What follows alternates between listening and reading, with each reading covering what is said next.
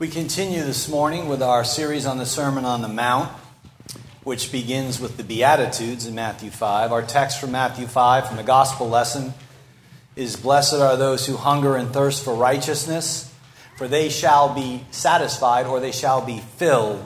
They shall be filled. Now we hear a lot of talk, a lot of chatter about justice and righteousness these days, both from the right and from the left. What is absent is true poverty of spirit. Right? Usually the conversation partners we're listening to are rich in spirit, vaunted in spirit, right? Satisfied in spirit. True poverty of spirit is a rare thing. It's the head cardinal virtue in the Beatitudes. Also missing is this sense of mourning. Really, I mean genuine mourning for our sins and for the sins of the world. Where you don't have genuine mourning for sin, you get criticism of other people's sins. And that's generally what we hear in these discussions. Poverty of spirit, mourning, authentic meekness. And where you don't have authentic meekness, you get arrogance, you get anger. It's very important to not just jump to the fourth beatitude or any beatitude and not remember the other three. Right? It's important to see Jesus expected us, as his followers, as his disciples, to exhibit the character of all of these beatitudes. Because they all hang together.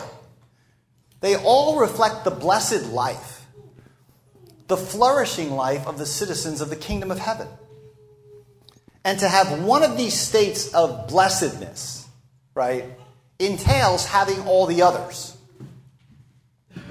Again, now to put this a slightly different way, we might say there's a kind of order in the first four Beatitudes. Right? Poverty of spirit, genuine poverty of spirit leads to mourning for sin.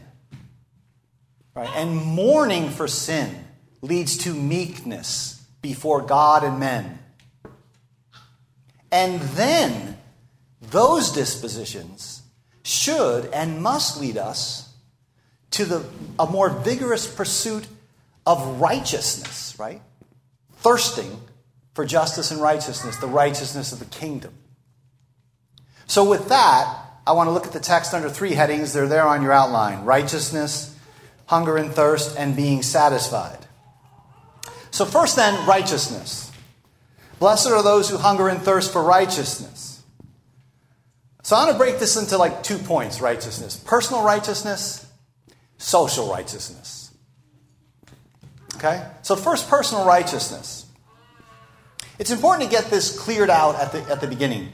The righteousness which is in view here is not legal. It's not the legal righteousness or the imputed righteousness or the righteousness of Christ counted to us by faith alone. It is not the righteousness by which you are justified.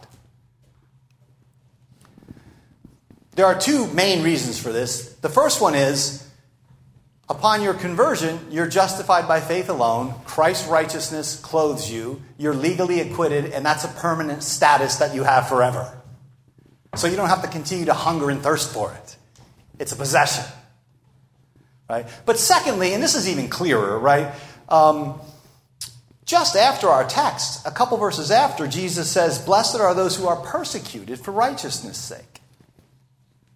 In fact, in the Sermon on the Mount, Jesus uses the word righteousness 7 times. And clearly, in each instance, he's talking about lived righteousness, your conformity, your obedience to the will of God. Righteous living, not legal righteousness. That's what the saints are persecuted for. So we are to seek the kingdom and its righteousness. And that means first, it means a number of things, so we can only take them one at a time. It means first that we must hunger and thirst for increasing personal righteousness, for conformity to the image, the icon of God in Jesus Christ. Right? This is the very goal of our salvation. This is the very heart and soul of God's eternal decree, of his plan. Conformity to the image of the transfigured and glorified Christ on whom our eyes are fixed. Now that's a rather high standard, beloved, right? That is a high standard. It's not like Jesus is trying to make you a little better here and a little better there and tweak this and tweak that and see if you can get a little progress over here. He wants us conformed as perfect human reflections of his own image, of his own glory. Whom he foreknew, he predestined. Predestined to what? To be conformed to the image of his Son. Christ is the image of the eternal God. And now as man, that image is escalated to the right hand of God in heaven. And we, eyes fixed there, are to be transfigured into the very image of Christ. You are to be a little icon of Christ in the world. So this personal, subjective righteousness is something we're to seek, right? It seeks freedom, deliverance from sin in all of its forms. Living sanctity is what's in view. Living sanctity. A kind of new, deeper obedience to Jesus is what this beatitude calls us to, at least at the outset. So that like the Lord Jesus, we want to be able to say, my food, there's the hungering metaphor, my food is to do the will of the one who sent me. So we must not leave this behind. Often this beatitude, people see hungering and thirsting for righteousness, and the first thing they want to do is talk about politics. At least some do, right? Left and right. But the first righteousness we're hungering and thirsting for is our own reflection of Jesus Christ. And secondly then, yes, the text does speak to social righteousness. Hungering and thirsting for righteousness also has a public, social, political, even international dimension. Right? To desire God's kingdom and God's righteousness is to long for the full revelation of God's kingly reign to be manifest in the earth. It means we desire justice. Frankly, we desire a justice which often transcends the cries for justice that I hear. Right? We desire deliverance of the oppressed, the living and the dead oppressed. We desire the vindication of all the martyrs, the protection of widows and orphans, the end of all violence and bloodshed. Right? This means that you are a prophetic people in the earth. To be anointed with the Spirit of Christ is to be a prophet. And that means we cry out with the prophet Amos, right? Who said, let justice roll down like the rivers and righteousness like an ever-flowing stream. And we are not hungering and thirsting for righteousness if we settle down into a comfortable arrangement with the status quo, with the world as it is now. We are in a kind of perpetual war with the status quo, both within ourselves and outside of ourselves. We must work as God leads us and gifts us for justice, for righteousness now. Now that'll take different forms with different Christian gifts and callings, but the church collectively is called to this. And we must long for and desire the coming reign, the habitation of righteousness. On this very beatitude, Martin Luther said this. He said, our hungering and thirsting looks for nothing and cares for nothing except the accomplishment and the maintenance of the right, despising everything that hinders this end. And then he makes a very pragmatic remark. He says, if you can't make the world completely pious, then do what you can. Do what you can. The second point here then is hunger and thirst. So we've talked a little bit about the righteousness. We'll have more to say about it, but the second point is hunger and thirst. Notice the text. Blessed are those who hunger and thirst for righteousness. It's really important to see this, and Augustine developed this way back in the 4th century, right? Virtually all of our problems have to do with our desires. We are desiring creatures in a very fundamental way, and yet our desires are disordered. They're disordered. We naturally easily want the wrong things. Even more so for Christians, we want the right things in the wrong way. Right? We are masters at that, wanting the right things in the wrong way. We have this basic ability to substitute the creation for the Creator, or the kingdoms of this world for the kingdom of God. So, human longing, human hungering and thirsting are easily derailed. It's very important that we understand this about ourselves. Certainly we can see it in the culture around us, right? The world hungers and thirsts for happiness, for blessedness, and they're starving. Because it turns out that happiness is an end achieved only indirectly in the pursuit of higher goods. If you go straight at it, you never get it. So, one is reminded here of the words the prophet Isaiah said to his contemporaries when he looked out on them and their disordered desires and their thirsting and hungering for things. He says, "Why do you spend your money for that which is not bread? It does not have the ability to satisfy your human hunger. And why do you labor for that which does not satisfy?" Jesus is drawing on this text and a few others in the Old Testament in this beatitude. And yet, desire is not eradicated by the gospel. It has to be redirected, reformed, reordered to God and His kingdom. So right here, in measuring your desire, we kind of have a barometer for the state of our souls. And I want to spend a minute on this because it's easy to gloss over these words, hunger and thirst. But these words, hunger and thirst in the text, are very strong, vivid words that our Lord uses. They are words that speak to our passions. They are not primarily, intellectual, cognitive, mental categories. These are visceral words, words that go to your gut. They pertain to the depth of a person's longing, to your spiritually rumbling stomach, and to your spiritually parched throat. Right? This hunger of which our Lord speaks is not akin to missing a meal or two and feeling hunger pains. He's not saying, you know what, I have a mild yearning to be a better person. I would like to improve in this area of my life, and it would be wonderful if America could improve some along the way as well. He's not talking about anything like that. He's speaking of a burning intensity, of an appetite that is not easily sated or curbed no matter how often God fills it. Calvin says of these people in this beatitude that in the midst of want and loss of rights, they lift up anxious sighs, straining after nothing but righteousness. They languish like starving men. Right? So hunger and thirst here are, please get this, they are desperate words. These are desperate people. These words are elemental life cravings. Those with this appetite experience a sort of spiritual famine. Hunger here is a kind of starvation, and thirsting is a kind of dehydration. This is the poor in spirit metaphor, shifted into the realm of your appetites, right? Poor in spirit, hungering, thirsting, starving, dehydrated.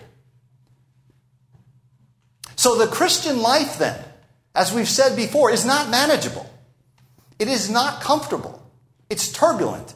And it must have a certain vigorous, joyful desperation about it. If it is to be authentic, it must have a certain vigorous, joyful desperation about it. I find the desperation absent a lot. I don't know about you. Or maybe we have it and we just think, am I the only person this desperate? Am I the only person in this much perpetual need of grace? If there's no desperation, there's no Christian life being lived. There's something else happening. Hungry and thirsty people, as Jesus uses these Greek words, are desperate people. They are single-minded and they are in earnest about finding food and drink because life itself is not possible for them without this righteousness. We must have this righteousness. And God expects His children to be in this state. It's an astonishing beatitude, like all of them, really. He expects us to be in this state, which is why Isaiah says, "Come, everyone who thirsts." Right? Thirsting is the beginning of coming. Right? Come to the waters. If you have no money, you have nothing, you're bankrupt in yourself, come and buy and eat. It's a magnificent invitation in the prophets. And then the one to whom Isaiah points stands up in the temple and says, "If anyone thirsts, let him come to me and drink. Whoever believes in me, out of his heart will flow rivers of living water." Right? The glorified Jesus gives you this gift of the Spirit as living water to satisfy our parched, thirsty existence. And we need to keep drinking and drinking and drinking and drinking.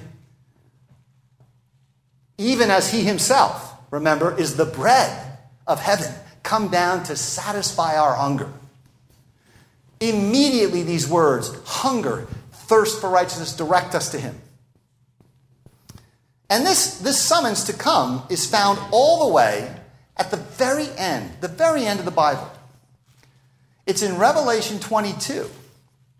Let the one who is thirsty come. Let the one who desires, there's our word, let the one who desires take the water of life without price. That's the last command to the church in Holy Scripture. It assumes, the Scripture assumes, and Jesus assumes that he's addressing hungry and thirsty people. So hungering and thirsting for righteousness means, chiefly, centrally, a burning passion pursuit of God in Jesus Christ. We tend to think, I think, that we have this part wired, and now we just need to know, okay, God, what do you want me to do? But we're to seek his face, and then he'll tell us what to do, to be sure. But don't skip over this, right? At the heart of this pursuit is a pursuit of God in Christ. And that means, right? It means that communion with the exalted Christ and through Christ with the all-glorious Holy Trinity is what we hunger and thirst for above all things. C.S. Lewis wrote this. It's a famous quote. Someone sent it to me this week, so I thought it would be useful here. He says, "Hope is one of the theological virtues. This means that a continual looking forward to the eternal world is not, as some modern people think, a form of escapism or wishful thinking, but one of the things a Christian is meant to do. It does not mean that we leave the present world as it is. If you read history, you will find that the Christians who did the most for the present world were just those who thought most of the next. The apostles themselves, who set on foot the conversion of the Roman Empire, the great men who built up the Middle Ages, the English evangelicals who abolished the slave trade, all left their mark on earth precisely because their minds were occupied with heaven. It is since Christians have largely ceased to think of the other world that they have become so ineffective in this one. Aim at heaven, and you will get earth thrown in. Aim at earth, and you will get neither." Right? That's a useful quotation for our hour, I think. To long for justice, even properly defined biblical justice, right? More than one longs for the light of God's own face for God's own sake, is idolatry. It's just very Christian-sounding idolatry. But it's out of proportion. It's out of order. God in Jesus Christ is what we are hungering and thirsting for primarily, even before personal righteousness. Right? If you seek personal righteousness directly, like I want to be a more patient person, or I want to be kind, you end up in some sort of book of virtues world where you're cultivating virtue and you can pat yourself on the back for the progress you've made. We are always seeking the face of God in Jesus Christ first and then growing in virtue as a result. And the same thing with social and political righteousness. They're real, they're important, but they're downstream. I mean, they have to be downstream, right? Think about it this way. Righteousness is a property of the divine being. It is a divine attribute. So you just can't yank righteousness down and say, okay, let's go implement some righteousness over here.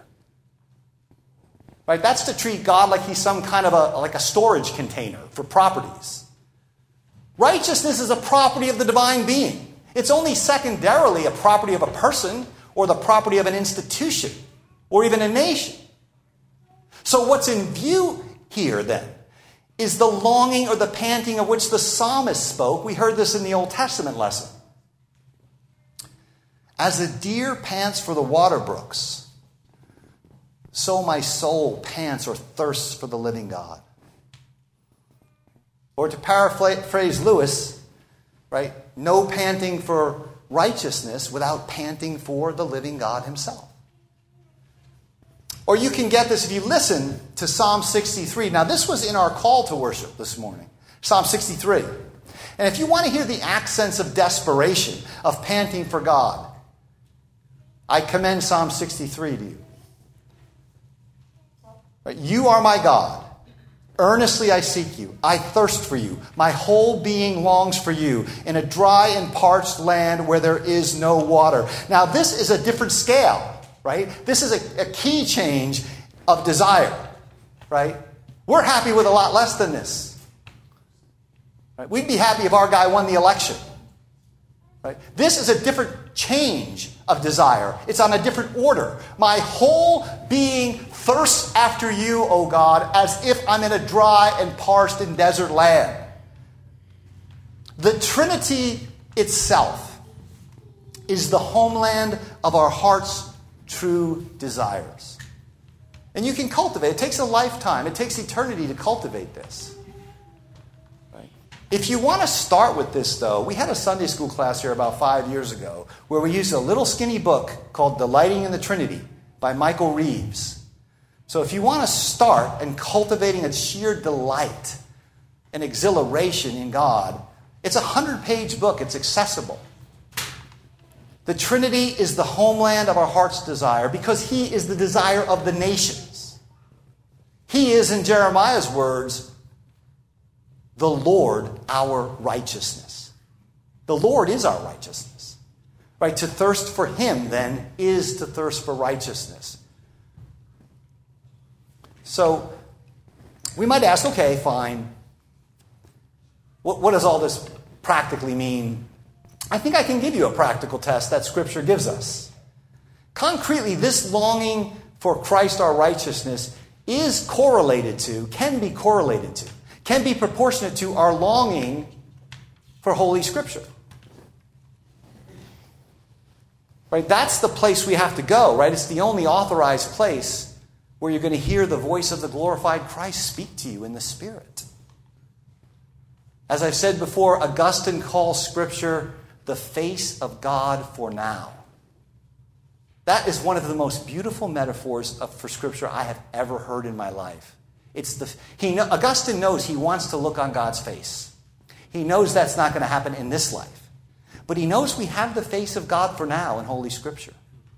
And one can almost picture, the hand of his mind, running over the lineaments and the lines and the creases and the cracks and the splendor of the face of God in the text. Right? Then the psalmist exemplifies this throughout that magnificent ode to the law, Psalm 119. You read through Psalm 119, here's what you hear. Longing, panting, weeping, groaning, desiring, desiring, desiring, desiring. Desiring the Word of God and the God of the Word. And wanting that God to act for justice and righteousness in the earth, to be sure. Job says the same thing. Chapter 23 of Job, I have not departed from the commands of his lips. I have treasured the words of his mouth more than my daily bread. That's astonishing, really. It's one of those things we kind of pass over. It's like when the psalmist says in Psalm 119, I love your law more than thousands of pieces of silver. That's hyperbole. He likes to read the Bible a couple times a week. Right? Jeremiah famously said, and you guys all know this, right? He said, when your words were found, I ate them. They were my joy. They were my heart's delight, for I bear your name. So this is what it means to bear God's name, to eat the Word of God. Amos says that a spiritual famine is produced by the absence of hearing the Word of God. Right? And then we have our Lord Jesus himself, literally, physically hungry in the wilderness, telling us that man's deepest desire is to live by every single word that proceeds from the mouth of God. This is what we are to eat. If you're a hungry person and a thirsty person, right, these words are to be eaten, they're to be assimilated. You are to inhabit and indwell these words. Right, the calling here, right, this abiding in Christ through the Word is an extraordinarily rich and transformative calling. It means that your inner emotional life, all that roiled stuff that's down there, right? And your intellectual life, your cognitive life, is to inhabit, if you will, is to take place inside the architecture of the house of Holy Scripture. I mean, that's what inhabit means, or to indwell the Word. So that if someone were to crack open your soul and look at your emotional life and your intellectual life and your random thinking, they would find the text of Holy Scripture creating the phrases, the cadences, the structures. See, we have casual dalliances with Scripture because we're not that hungry and we're not that thirsty, really. But hungry and thirsty people inhabit the house of Scripture. They eat it. Right? And the 4th century, the great biblical scholar Jerome translated the Latin Vulgate, has a famous saying where he says, ignorance of Scripture is ignorance of Christ. Now we could tweak that to read, an absence of a desire for Scripture is an absence of hungering and thirsting for Christ. There's just simply no surer way to measure the intensity of our hunger than by asking about our desire here, our sense of perpetual need for Holy Scripture. Because that's the place, at least temporarily, for satisfying the hunger, for slaking our thirst. And that brings me to the third point, being satisfied. Blessed are those who hunger and thirst for righteousness, for they shall be satisfied or filled. You remember when Jesus was conceived in the womb of the Virgin Mary in Luke's Gospel, Mary goes on to extol God in her Magnificat. And she talks about how the rich are sent away empty-handed, and the poor and the hungry shall be filled with good things. That's the same word as satisfied in the Beatitude, and our Lord is fleshing that out now. Satisfied here means filled, having plenty. It's a state of abundance. It's a state of perpetual refreshment in God. Now, as usual, we have to refer here to the already and the not yet. It should surprise nobody. The now and the later. So even now, right? Even now, Jesus gives us the Spirit. He gives us His Word. He gives us His body and blood in the sacrament. He fills us. He satisfies us now. But not in such a way that our hungering and thirsting ever comes to an end. If anything, He whets our appetites for more. It's a great paradox in the Christian life, right? Paradoxically, this is a satisfaction that leads to longing. It's a filling that leads to a new hungering and thirsting. It's a fullness that leads to poverty of spirit. We find, or at least we should find, that our hunger increases in the very act of it being satisfied. Right? That is the mystery of the Christian life. He gives us the living water of His own Spirit. But it's only in earnest. It's only a down payment of what is to come. And it causes us to groan for the full inheritance. Right? There's not enough desperation. There's not enough panting. There's not enough groaning. These elemental life forces of the Christian soul. Jesus speaks to you. He shows Himself to you in the written word, which is His face for now. And we yearn to see and hear the incarnate word face to face. He feeds you with bread and wine there, but that's a foretaste of the coming wedding supper of the Lamb. The word points you to the word. The sacrament points you to the feast. These things are not our goal. Right? I don't want to be reading Scripture for 1 billion years into all eternity. Scripture will be done away with. So will the sacraments. We want the thing. We don't want the sacrament over and over again. We want the thing. It's like driving to Pittsburgh or some city. You go to Pittsburgh and there's a sign out there that says Pittsburgh 10 miles. That's like a sacrament. It points beyond itself to the city. So you're thankful for the sign. That's the sign, right? But you want to get to the city. There'd be something wrong with a person who says, give me more signs. Right? Everything we have in this age will fade away. So, you know where this is captured beautifully? It's captured by the great 12th century monk and theologian Bernard of Clairvaux, who happens to be the author of our closing hymn. 12th century guy, very, very influential on John Calvin. If you read Calvin's Institutes after Augustine, he quotes Bernard the most. Bernard was a great theologian in his day. He writes this song, which we'll sing later, but listen to these lines. We taste thee, O living bread, and long to feast upon thee still. We drink of thee, the fountainhead, and thirst our souls from thee to fill. This is a tasting which actually generates longing. It's a drinking which actually creates thirst for more. And thus our full satisfaction, our full filling is profoundly future. This is something I've been very slow to learn. It's taken me 6 decades. Right? And John Vance used to say this all the time, to me in private and also from the pulpit. Right? There is no created thing. There is no finite thing. There's no collection of finite things that can in the end satisfy your soul. Not even a collection of finite Christian things won't do it. Not a Christian marriage, not sweet, amiable, brilliant, genius Christian children, right? Not a long, productive, healthy, fruitful Christian life. Not a set of Christian institutions, because God has set eternity in our hearts. We have a thirst for the eternal. We want our children beyond threat. We want to be on the other side of death. The whole Christian life takes place in the resurrection of Jesus. Right? It's a participation in his resurrection, and he's on the other side of death, on the other side of sin, on the other side of the demonic, on the other side of threat. So while these things are blessings, and they can provide a kind of satisfaction, the heart will remain restless till the eschaton. Right? So it's very important to see that.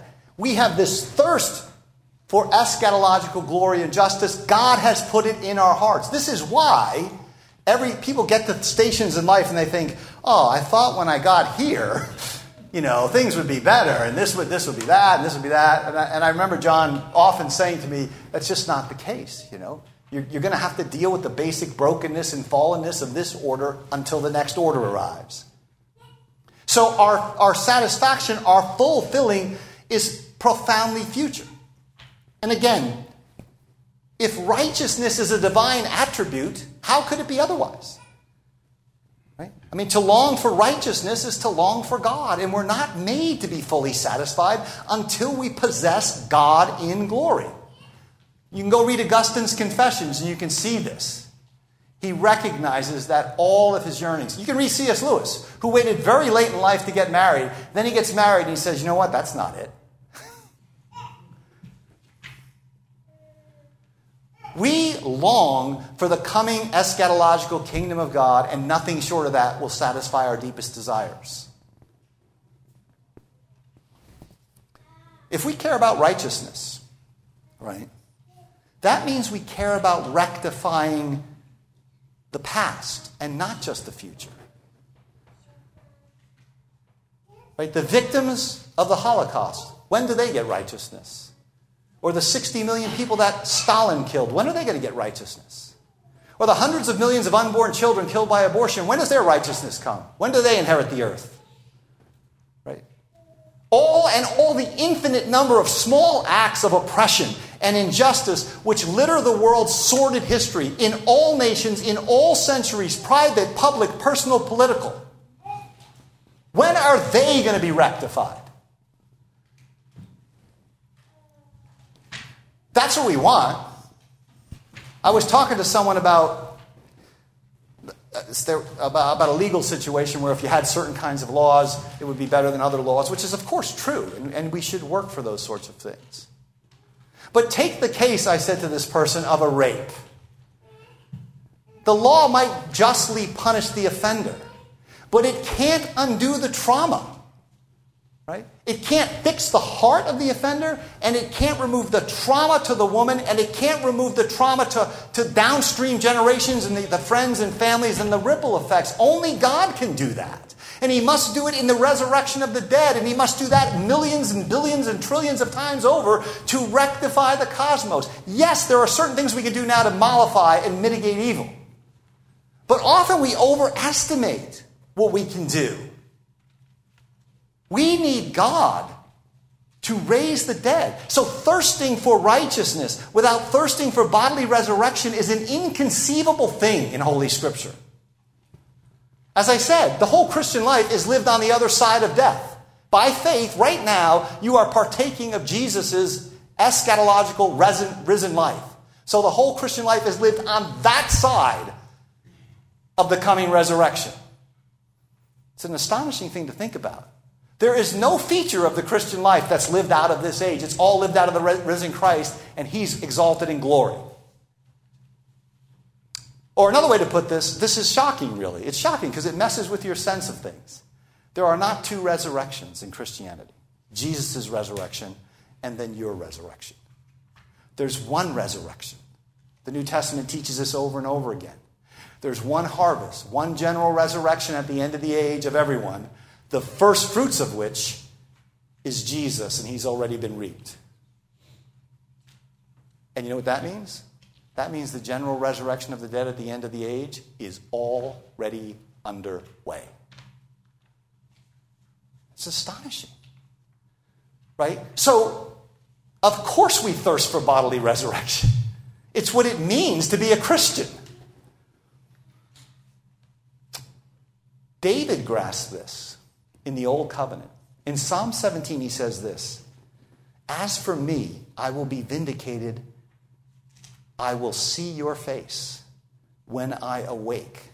And here he means when I am raised. He means after he dies. I will see your face when I awake. I will be satisfied. That's our word in this text.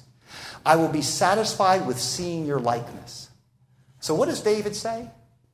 The great king, he says, when I am raised from the dead, I will be vindicated, and then I will be satisfied because I will see the face of God. So we are looking for a day. In this age, we are to hunger and thirst for righteousness. Personal righteousness, social righteousness, political righteousness. That is definitely part of this text. But we are looking for the day, in the words of the book of Revelation, chapter 7, when they shall hunger no more. Neither shall they thirst. For the Lamb in the midst of the throne will be their shepherd, and He will guide them to springs of living water. In short, to hunger and thirst is, and we heard this in the New Testament lesson, in the words of 2 Peter 3, it is to look for, to pant after a new heavens and a new earth in which righteousness, undefiled righteousness, and only righteousness dwells. If you heard the reading, the text said that the new heavens and the new earth, the home of righteousness. We are not looking, panting, yearning, groaning for a situation where there's a little more righteousness than there is now. Or even a lot more righteousness than there is now. We are yearning, panting, and groaning for a situation where all evil is abolished. All of it. Past, present, future, in us, in everybody, in the whole creation. That is what we want. Right? To want less than that, to yearn for less than that, is to settle for squalor in light of this vision. That's why 2 Peter 3 says, we are yearning for a new heavens and new earth, which is the very home, the very dwelling place, the very habitation of righteousness. Right? Blessed are those who hunger and thirst for righteousness, for they shall be satisfied. And only by this panting, by the way, as Lewis put it so beautifully, can you be formed to be the kind of person who does real good in this age. Aim at heaven and get the earth thrown in. Aim at heaven, you'll get the earth thrown in. Amen.